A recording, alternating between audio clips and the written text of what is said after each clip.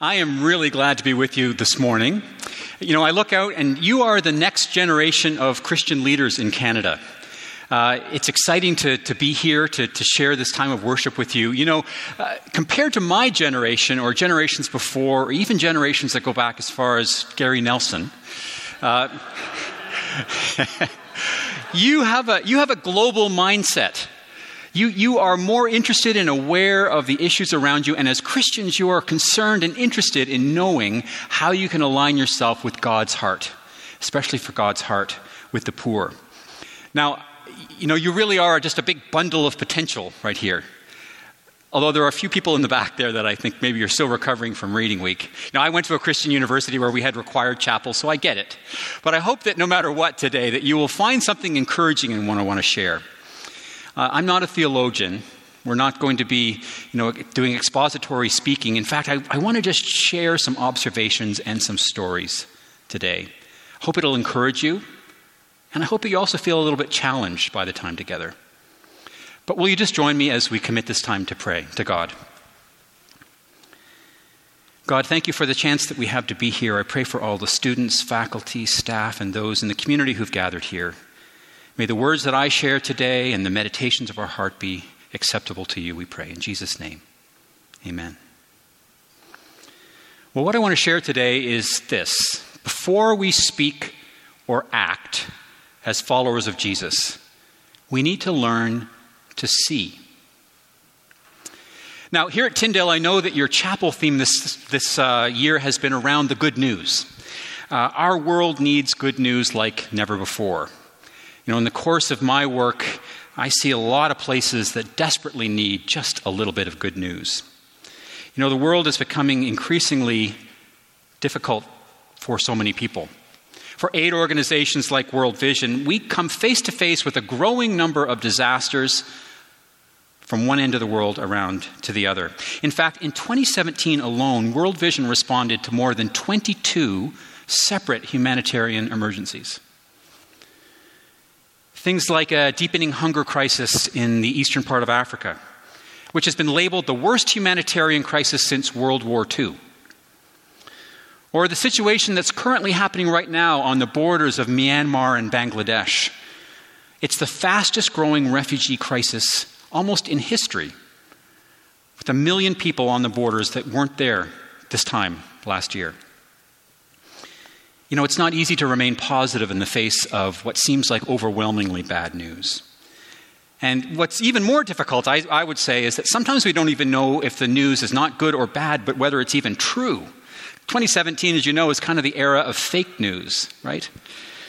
In too many cases, fake news and the global forces of politics, culture, and even religion are pushing us toward isolation rather than compassion. Have you seen that? A conflict instead of peace. We're turning inward instead of reaching out, seeking blame and punishment rather than justice and reconciliation. And I think probably from bad news to fake news, it's sometimes easy for us to just want to tune out altogether. But that's not why I'm here today. I love this quote from Archbishop Desmond Tutu. He said that the daily newspaper that's delivered to your door is God's to-do list delivered to you daily. Think about that. God's to-do list delivered to you daily. And I want to talk a little bit about what it means for the kind of work that I get to do. Well, one of the places that I love to visit is Zimbabwe. I've spent quite a bit of time there. Here's a picture, actually. My wife, who's actually here today, she and I sponsor a little girl in Zimbabwe that I visited a number of times. So this is Sibonkhule. Points if you get to say that right later on. But if you go to Zimbabwe and you greet people in the community, you don't say, "Hey, how are you?" Do you know what you say? Well, I'm going to teach you a little bit of Ndebele. You ready? You say, "Salibanani." You want to try that? Salibanani. And then to reply, you say, "Sikona." What that means, Salibanani means, "I see you." I see you. Sikona means, "and I am here to be seen." Think about the implications for that greeting. This is not a dismissive question about how you're doing. It's a recognition that when we greet someone looking them in their eyes, we recognize the dignity and worth that's in them inherently. Right? We see God's image in them. And similarly, when we say, Sakona, I am here to be seen, you're opening yourself up to community and willingness to be in relationship. I think it's a really powerful metaphor. Now, you might be asking, what does this have to do with spreading the good news? Isn't it about just proclaiming or living out the kingdom? Well, it is about that, but we talk about in the Lord's Prayer, thy kingdom come, thy will be done, where? On earth, as well as in heaven. We have work to do right here. So I believe that as we talk about the good news, spreading the good news, it's not just about telling people about Jesus. It's about living it out, how we live out that good news. One of the reasons I wanted to share that greeting from Zimbabwe is because I think that living out the good news starts with how we see the world. Specifically, how we see people who are struggling or oppressed by poverty and injustice. We don't want to see them as objects of pity, but as people created in God's image and close to God's heart. You can't read Scripture without realizing very quickly that God cares for the poor. You know, there are almost 2,000 references in the Bible that talk about poverty or injustice. I'm not going to go through them all today. Probably happy about that. But if you read through the Scriptures and you go to the New Testament, you can get a very good idea about the place that the poor plays in God's heart by looking at the life and ministry of Jesus. As Christ followers, that's what we're all about. Well, first of all, here's something to think about. When God decided to come in human form in the incarnation, Jesus didn't choose to be born into riches and privilege, did he? He comes to an oppressed people under occupation as part of a poor family. In fact, a family that very quickly after his birth became refugees. On their way to Egypt, they were probably homeless. They would have struggled and lived in poverty in Egypt, relying on the community around them for basic support. From the moment Jesus first drew breath, Jesus, in his coming, identified with the poor. A couple of years ago, I traveled to the Serbia-Croatia border. There was a line of refugees coming from Syria and other places seeking asylum into the European community. This is a man who I met just for a few seconds, but he left an indelible impression on me. He'd come from Afghanistan, actually. He'd been uprooted from his home and had left everything behind and was seeking refuge in Europe. He was on a desperate quest alongside thousands of others. Now you can see what he's carrying there. He's carrying his most precious possessions in those 2 bags. But you know what? Those bags don't contain his bank book. They don't contain mortgage documents, money. They don't even contain family photos. In each of his hands, he was carrying one of his 2 3-month-old sons, twins, walking with almost nothing through a cornfield to an uncertain future. What if this man was like Joseph? What if one of the babies in those bags was Jesus? This is the connection that we have. This is the life that Jesus was born into. Well, if we think about how Jesus spent his time, we also need to pay attention to who he hung out with. Most of Jesus' time in his ministry is spent on the margins. He engages deeply with people who are vulnerable, often dealing with people who are diseased or disabled, the outcasts, the prostitutes. He touches and reaches out and caresses the scaly, disfigured face and skin of lepers, breaking down cultural taboos and stigma. He looks into the eyes of people who have been abandoned by society, even sharing meals with people at the bottom of the totem pole. I recently came back from New Delhi, India. I was just there a couple of weeks ago. On my last trip, we spent some time with a community who were at the absolute lowest level of society structures in India. These children are part of a family whose life their parents, grandparents, great-grandparents, as long as they could remember, have lived on a dark garbage dump. Their life is spent, their worth and their value in their community is about gathering refuse, picking through garbage and trying to sell it. These are the marginalized in our society today. These children would be those that Jesus identifies with. And if we are called to serve Jesus, these are the folks that we are called to serve.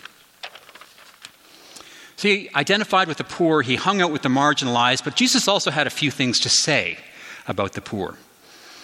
In Jesus' last sermon before he was crucified, he tells one of his most challenging stories, and it's about the final judgment.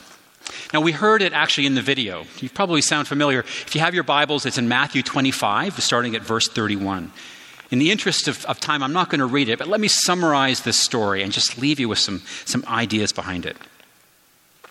You know, it's actually one of the very few passages in the Bible that Jesus talks about judgment. And it's interesting because he puts himself in the judgment seat as the judge. So, you know the story. The judge gathers all the people in front of him, and he then divides them into two groups.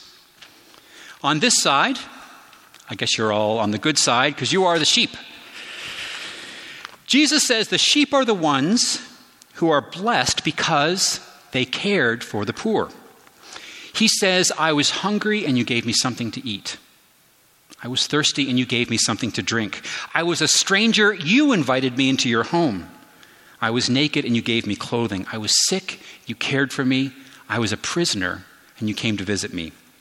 Because of this, they're blessed. Then he turned to the goats. You guys can be sheep as well, but for the purpose of the illustration, you're the goats, and you did exactly the opposite. They didn't respond to the needs right in front of them. And Jesus boldly condemns them. So let's pause there just for a minute. This is already a challenging passage in a variety of ways, including the fact that Jesus seems to be equating salvation and judgment with our actions. I'm going to let your theology professors to unravel that, because there seems to be a lot of judgment on our actions. It's compelling. But there is a lot of emphasis as we look through Matthew's gospel about the fact that if we love God, we have to express that love to others. Otherwise, maybe our love is maybe a little questionable. It's a concrete action, not just a feeling. Now, we could spend more time thinking about the details, but let me focus on just one key aspect of this story. It's how Jesus presents the challenge that as Jesus followers, not only are we to live out our faith by helping those in need, but there's a deeper message about seeing here. When we see the poor, the vulnerable, and the oppressed, Jesus says that we're actually seeing Jesus himself in them. Think about that. What we know is that neither the sheep nor the goats had any idea about this. They say things, when did we ever see you sick? When did we see you? Jesus explains it. It's very simple. He says this, whatever you did for the least of these brothers and sisters, you did for me. Once again, it's this idea of sight. Jesus gives us here a new perspective, right? A new way to see.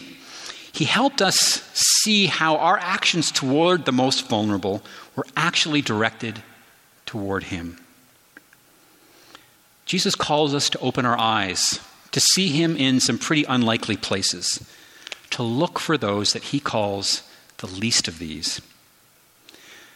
Well, it doesn't take us long to think about our troubled world today and try to figure out who might be the least of these. One of the privileges I have in my role is that I get to travel around the world, and I've met some people that I think would probably qualify. This is Nelia. Nelia lives in Zimbabwe. We visited her, and she told us that she had tried to plant her crops for 4 times during the season, every time they were burned up. She was the sole provider for her 4 grandchildren and had no idea how she was going to get them through the next few months. Or this is Tanya. You see the picture of her there on the left. Tanya is a bright, amazing girl. She wasn't that much younger than my own daughter, full of potential. But yet Tanya doesn't go to school. Tanya lives in Bangladesh. She's the sole caregiver for her disabled father and her younger brother. And after caring for them all day, she goes into a dark, dimly lit, cold concrete room and spends hours each night sorting shrimp carcasses for pennies an hour. or Joyce. Joyce lives in one of the refugee camps in Juba, South Sudan, one of the most fragile places on earth. She had fled from ethnic conflict. She had no idea where her husband was, but she was caring for her children in a tiny shelter under a tarp. The one thing that belonged to her was her wig. She wouldn't let me have a photo of her until she did that. It was like the one piece of dignity that she was holding on to in the midst of unbelievable desperation. These, friends, are the faces of Jesus in these unlikely places. In the back-breaking work of a grandmother, in a teenage girl who just wants to live up to her potential, and in a mother who is sheltering under a tarp in a refugee camp. Mother Teresa once said that we need to look for the distressing disguise of seeing Jesus in the distressing disguise of the poor. And I believe that we have to try to see Jesus among these true bearers of the good news. Jesus has already identified them. He's already walked in their shoes. But for us, in a different kind of world, a different environment, we have to ask God to change our sight. So how do we see with new eyes? How do we see how Jesus is calling us to pay attention, to see him and those in need, and to do our part to help bring about his kingdom?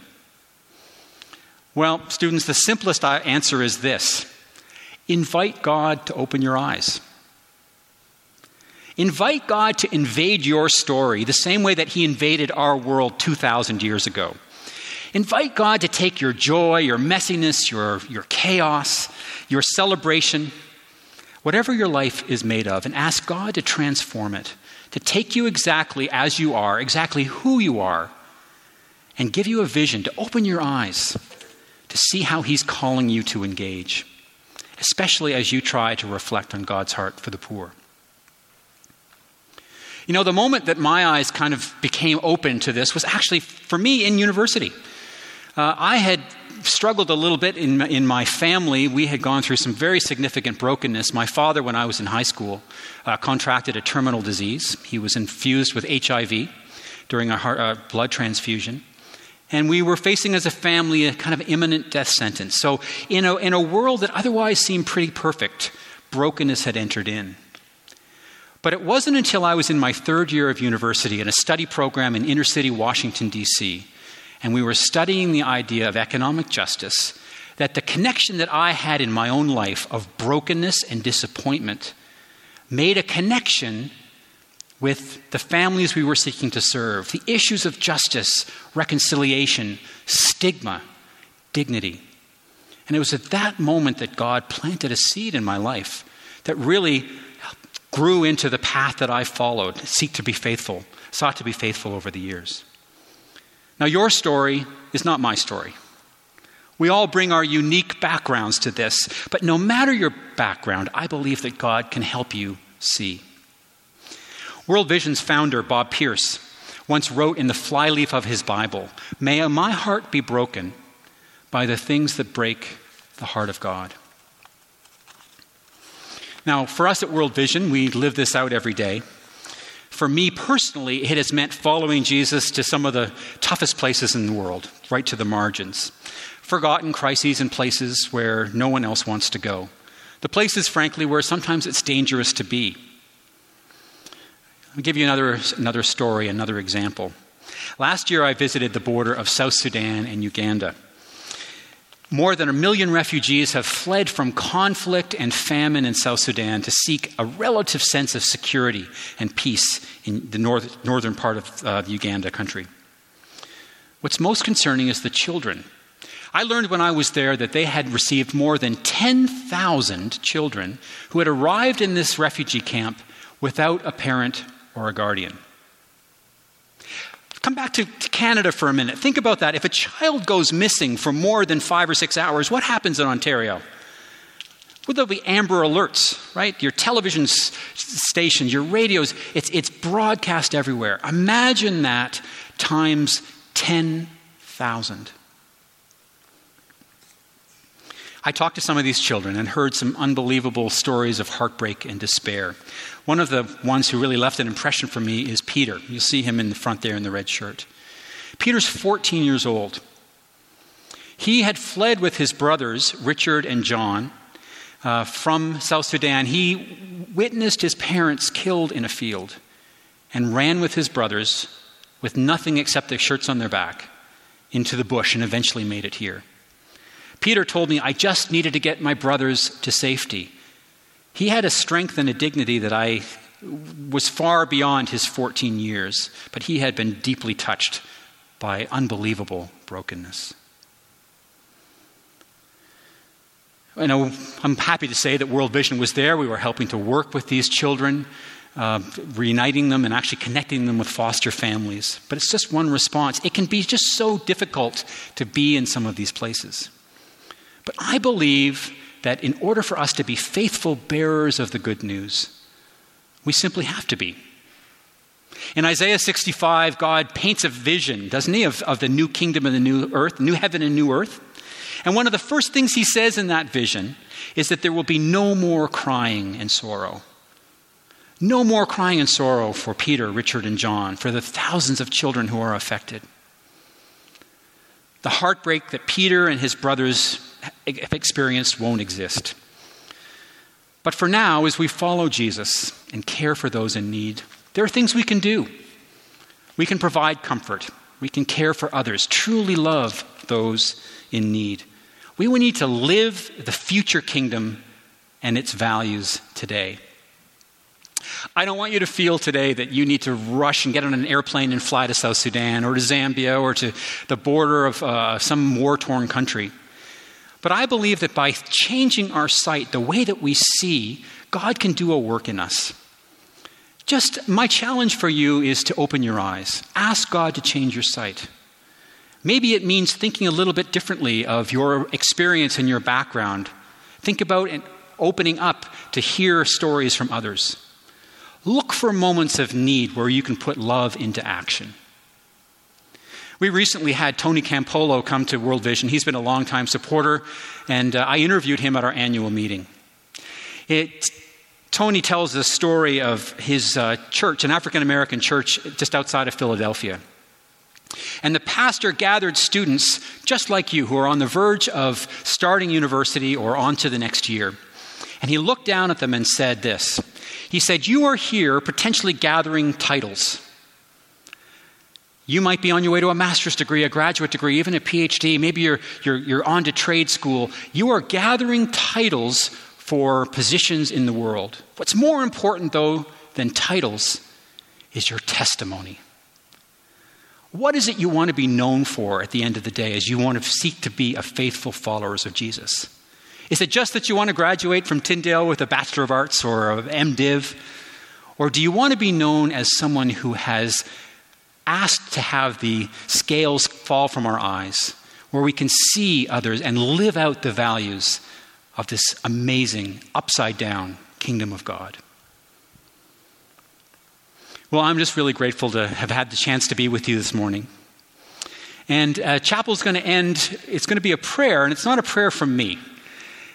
One of the amazing things that we've been able to gather are some resources from South Sudan, and we filmed one of the bishops from South Sudan saying a very simple prayer about his country, and I think it will set us on the right path. And as you watch this video and reflect today, think about how you can put yourself in the shoes of those in this context. Those who are undergoing challenge, stigmatization, marginalization. And how can we be bearers of the good news? Thanks very much. Let's watch this prayer.